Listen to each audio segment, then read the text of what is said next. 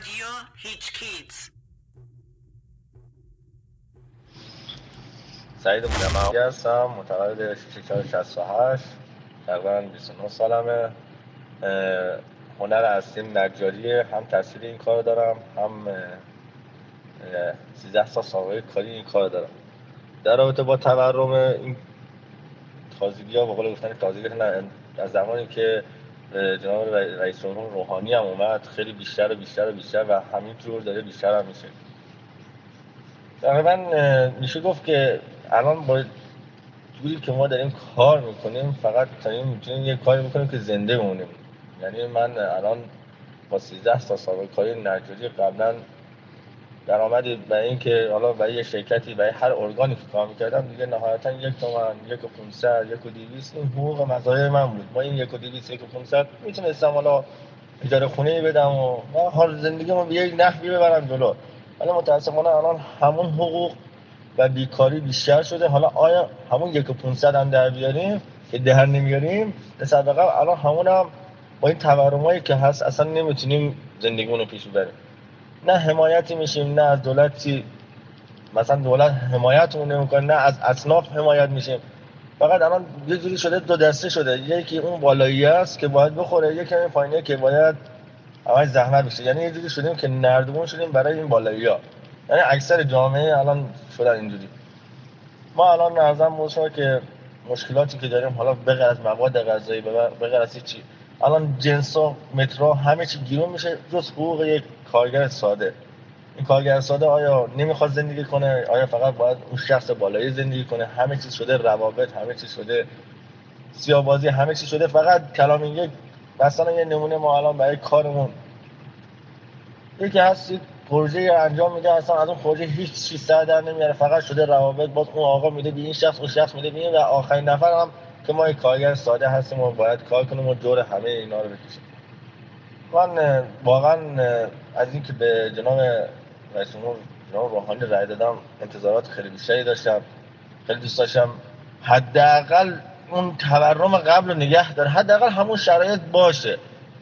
این الان شرایط ما انقدر سخت شده که الان همه دارن از هم دیگه فراری هستن. نه پولی هست، نه فلانی هست، نه دلار ثابته، نه جنسا ثابته، همه چیز رو به بالا. یه سری جنسا اصلا ایرانی اصلا قرار نیست به رفت به دلار اینا نداره، بهش اینا گیرو میشه. مگه من نوعی خیلی هستن اصلا زندگی‌هاشون راحت میکنن، ولی من نوعی اشخاصی مثل من خیلی بدتر از من الان زندگی‌هاشون به خاطر همین به مشکل خوردن. خیلی اصلا با خانواده‌شون رابطه‌شون خراب شده، زندگی‌ها خراب‌تر شده. نمیدونم حالا جوابگوشو باید ما قشر ضعیف بدیم یا نه باید قشرمون پولدار بده؟ کی بده اصلا؟ کی بی کیه؟ تکلیف دست کیه؟ اینا همه هست. مخاطبین کسانی مثل من باید طبقات نیروهای تحصیل کرده جامعه، طبقه متوسط و طبقه بالا باشن. این مخاطبین اون نیرویی هستند که تا به حال تغییرات مثبتی رو در جامعه ما ایجاد کردند و این نیرویی هستند که تغییرات بنیادین در جامعه ما رو اونها ایجاد خواهند کرد. متاسفانه جامعه روشنفکری ایران تحت تاثیر یک مخلوطی از ادبیات سوسیالیستی و ادبیات مذهبی و اون ایده های چپ و مذهبی یک جامعه مستضعف پرستی است.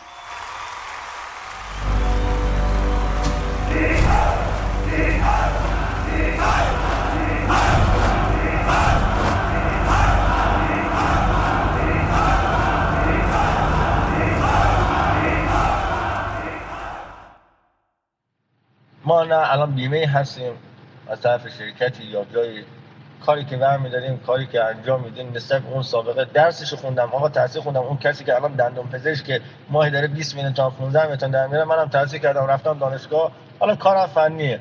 به جای اینکه منم حالا نمیگم دکتر، به جای اینکه حداقل یه زندگی راحت تری داشته باشم، آقا دستم اینجوری باشه که بتونم زندگیم به راحت ببرم، دنبال مشغله و چیزای تورم و به خاطر اینکه شب پول ندارم برم نون بخرم، بچم برای یک موز زنم زنگ بزنه آقا یک موز بخر، نداشته باشم پول یک دونه موز. خیلی ها این حرف منو میفهمن یعنی چی. بچه داشته باشم بگه خانم بگه یک دونه موز بیار، یعنی نه من بخورم نه تو، فقط بچه‌مون. پول همون هم نداشته باشم، خیلی ستمه، خیلی ظلمه. خیلی دردیه که خیلی الان میفهمم. البته فکر نمی‌کنم قش پولدار بفهمم این من الان چی میگم، میخندم، ولی قش من که اکثریت هستم میفهمم من چی میگم.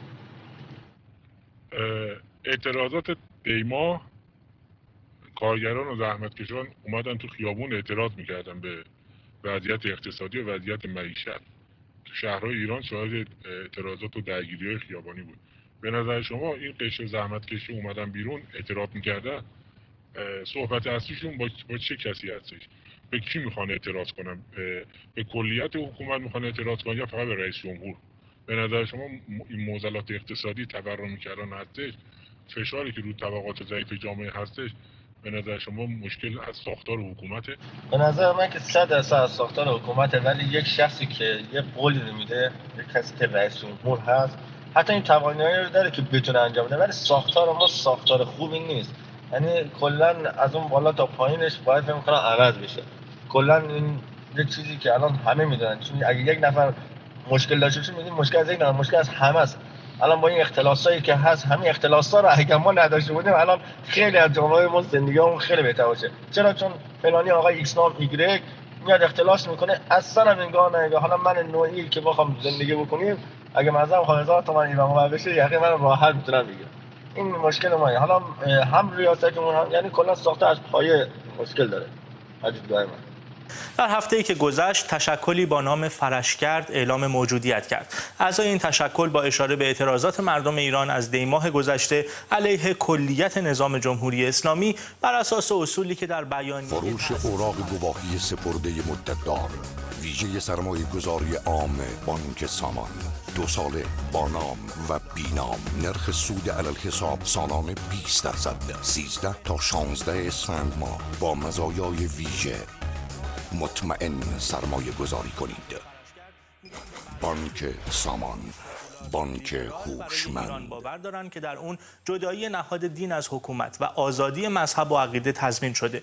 شکل این نظام هم در فردای براندازی جمهوری اسلامی به دست مردم ایران انتخاب خواهد شد. فرشگرد با اسلام سیاسی و برای بررسی بیشتر این موضوع همراه هستیم با رضا احمدی، مدیر مؤسسه ترویج جامعه باز و عضو گروه دانش‌آموختگان لیبرال، تا بشنویم بیشتر از این فرشگرد. صندوق اجاره بانک رها، محافظت از اسناد، مدارک مهم و اشیاء با ارزش خود را به ما بسپارید. با حساب جاری همراه مشتری شناخته شده ما در سراسر کشور خواهید بود. رفاه کارت بانک رفاه وسیله مطمئن برای انجام امور بانکی شماست. بانک رفاه، بانک همه. تلفن بانک رفاه، فقط با یک تماس پاسخگوی 24 ساعته شما خواهیم بود. بانک رفاه اسلامی باور دارند و معتقدند در دوران گذار حضور او در میانه میدان کمک شایانی خواهد بود به همبستگی ملی، حفظ کیان و یکپارچگی کشور و گذار آرام و سالم از نظام مستبد دینی به حکومتی دموکراتیک و سکولار. تصاویری که می‌بینید بخش‌هایی از همین بیانیه است که بهش اشاره داشتم که فوراً به یکی از شعب بانک پارس مراجعه کنید و موجودی خودتون رو به 100 تومان برسونید و از این جایزه بزرگ بانک پارس هم وزن خود اسکناس استفاده کنید. امیدوارم جای شما اینجا باشه. بانک پارس هم وزن شما اسکناس جایزه میدهد. یادتون نره فقط تا 5 بهمن فرصت. و جمهوری اسلامی بایستی برود. با استقبالم روبرو شده در همین مدت کوتاه. 4-5 روز هست که اعلام موجودیت کردید. حتی کمتر. بله. الان در شبکه‌های اجتماعیتون در توییتر نزدیک 10,000 عضو دارید، در شبکه‌های تلگرام نزدیک 20,000 عضو داریم. دقیقاً همین. ویدیوهایی هم به دست ما رسیده که در حال تکثیر بیانیه شما و اون آرم فرشگرد هستن در داخل. جایزه ویژه جشنواره بزرگ حساب‌های قرض الحسنه بانک ملت.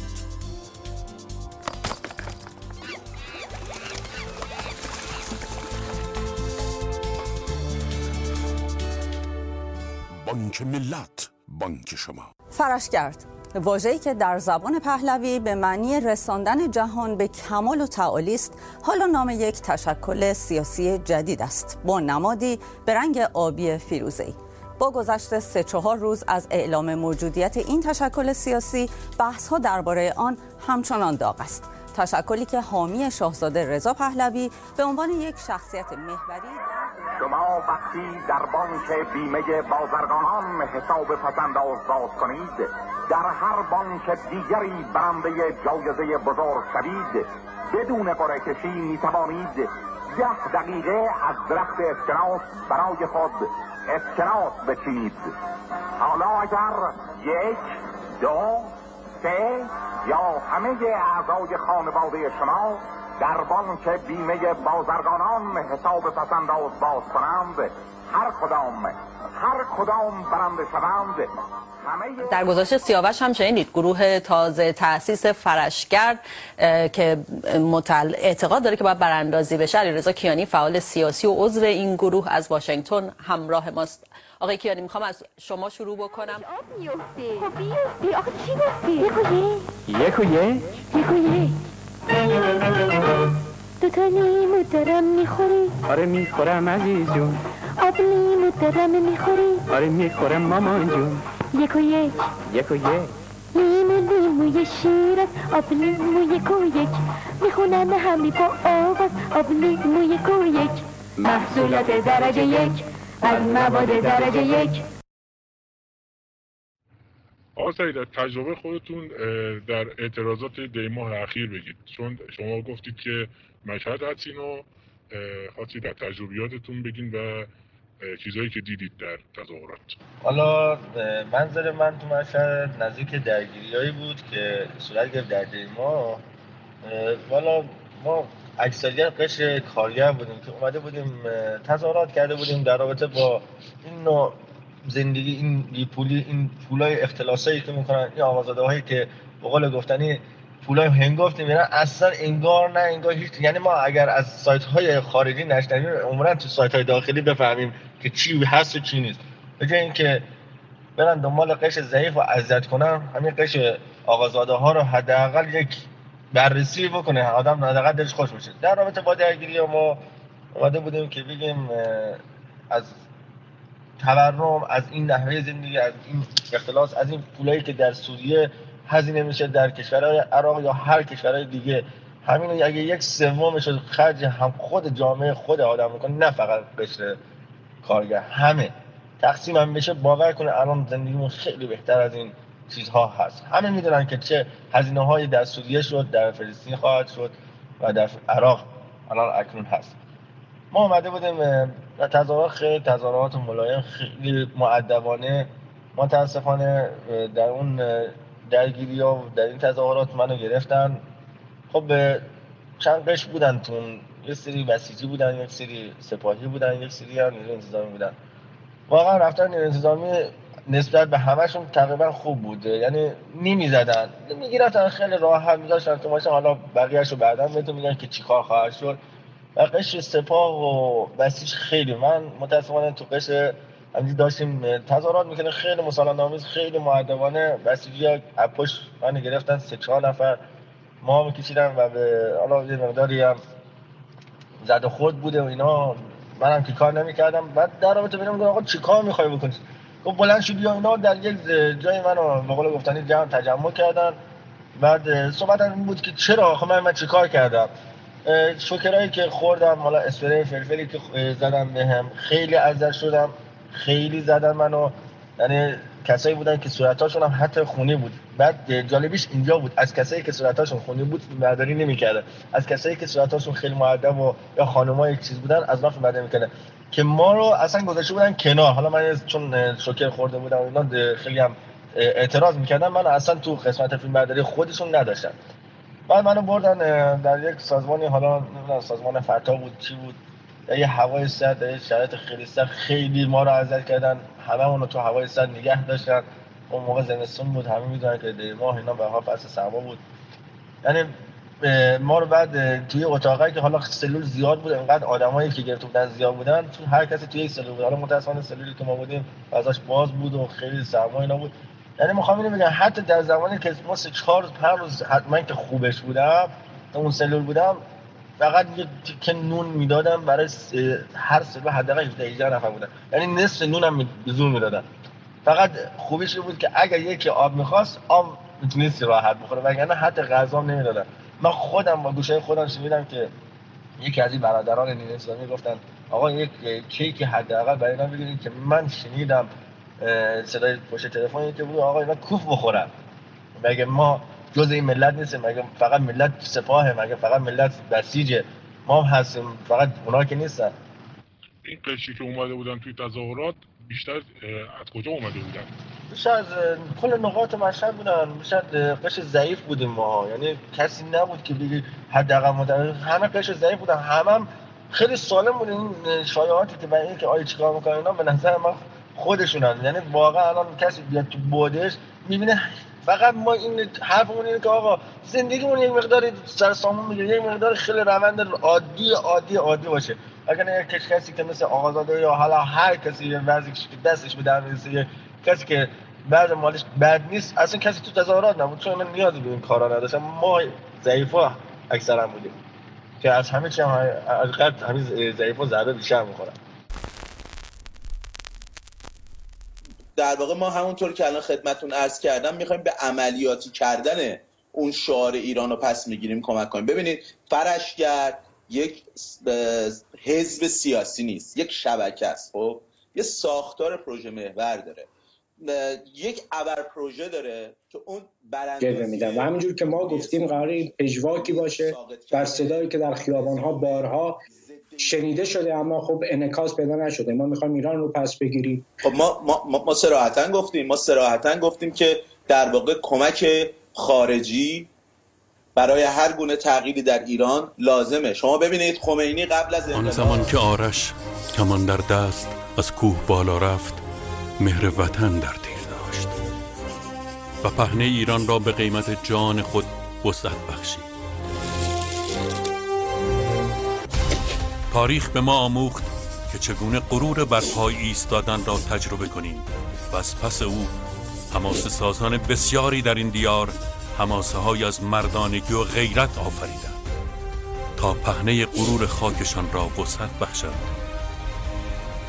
تا همه ما امروز دست در دست هم ماندگاری نام آنان را جشن بگیریم و سرود سربلندی ایرانمان را آواز سر دهیم. 85مین سالگرد تأسیس بانک ملی بر ملت ایران مبارک. این بانک ملی است. حالا با خروج آمریکا از برجام و ناکارآمدی‌های داخلی که در زمینه اقتصاد وجود داره، وضع اقتصاد به مراتب بدتر خواهد شد، سفره کارگر کوچکتر خواهد شد. اگر یک زمان یکی از مسئولین حکومت شما ببینی، یا همین آقای روحانی که شما بهش رأی دادی رو ببینی، چی بهش میگی؟ والا چی بهش میگم؟ واقعا درخواستم خب عملیش میکنه، یعنی که بخوام بپرسم یا نه مثلا بتونه عملی کنه. حالا اگه مثلا بتونه عملی کنه، درخواستم اینه که دوباره برگرده به اون حالت قبل، همون یک نواخت بودن تورم. حداقل اون پولی که ما در میاریم بتونیم فقط زندگیمون رو راه ببریم، هیچ چیز دیگه نمیخوام. اگر من خودم راضی نیستم که دولت دیگه بیاد برای ما به قول گفتن تعیین و تکلیف بکنه یا هر چیز دیگه. ما میتونیم، ما با این سرمایه ملی که داریم، آب و گاز و نفتی که داریم، واقعا خیلی بهتر از این چیزا میتونیم زندگی کنیم. شما برید نگاه کنید، ایران همه چی داره، مردمش خیلی خوبه، خیلی کنار اومدن با دولت یک مقداری فقط میخواد حواسش به قشر ضعیف باشه. همین. بپرسم، شما در همین بیانیه‌ای که منتشر کردید در سایت خودتون هم گذاشتید، از رضا پهلوی به اسم رهبر نام میبرید که در زمان فروپاشی جمهوری اسلامی به قول شما هر وقت اتفاق بیفته دولت موقت. کاربر توییتر هم گفت من مخالف هر نوع پادشاهی از طرف خانواده پهلوی هستم، ولی پادشاهی پارلمانی برگشت به عقب نیست. رضا پهلوی با نقشی محوری یاد کرده، در جای دیگه گفتید که آماده همکاری با گروه‌های دیگر هم هستید. یا این مرکز قرار دادن یک فرد فکر نمی‌کنید که مانع از همکاری بخواد بشه؟ رضا پهلوی گفتین نقش محوری داره اما رهبری نداره. یعنی ما در واقع این یک چیز مخفی دیگه نباید باشه. ما به نوعی حمایت شاهزاده رو داریم. ما از شاهزاده حمایت نمی‌کنیم. من فکر کنم ایشون جایگاهشون در جایی نیست که ما بخوایم از ایشون حمایت کنیم. ما حمایت ایشون رو داریم به عنوان یک نماد و فردی که میتونه باعث اتحاد نیروهای اپوزیسیون بشه.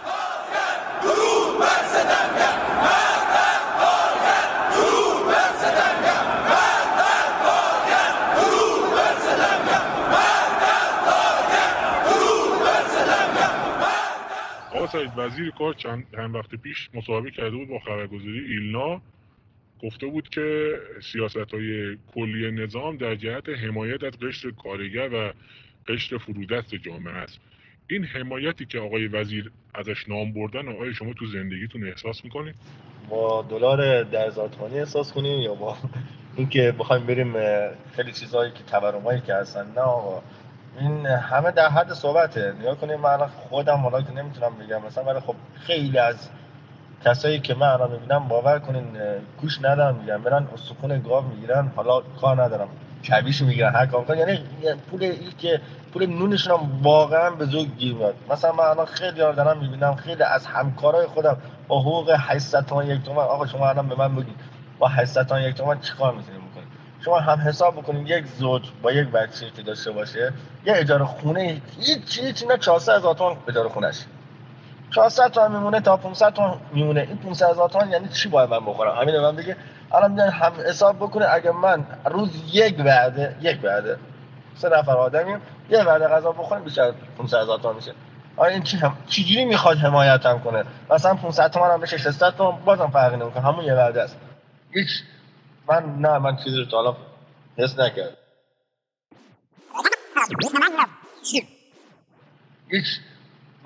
من چیزی رو تا حالا حس نکردم.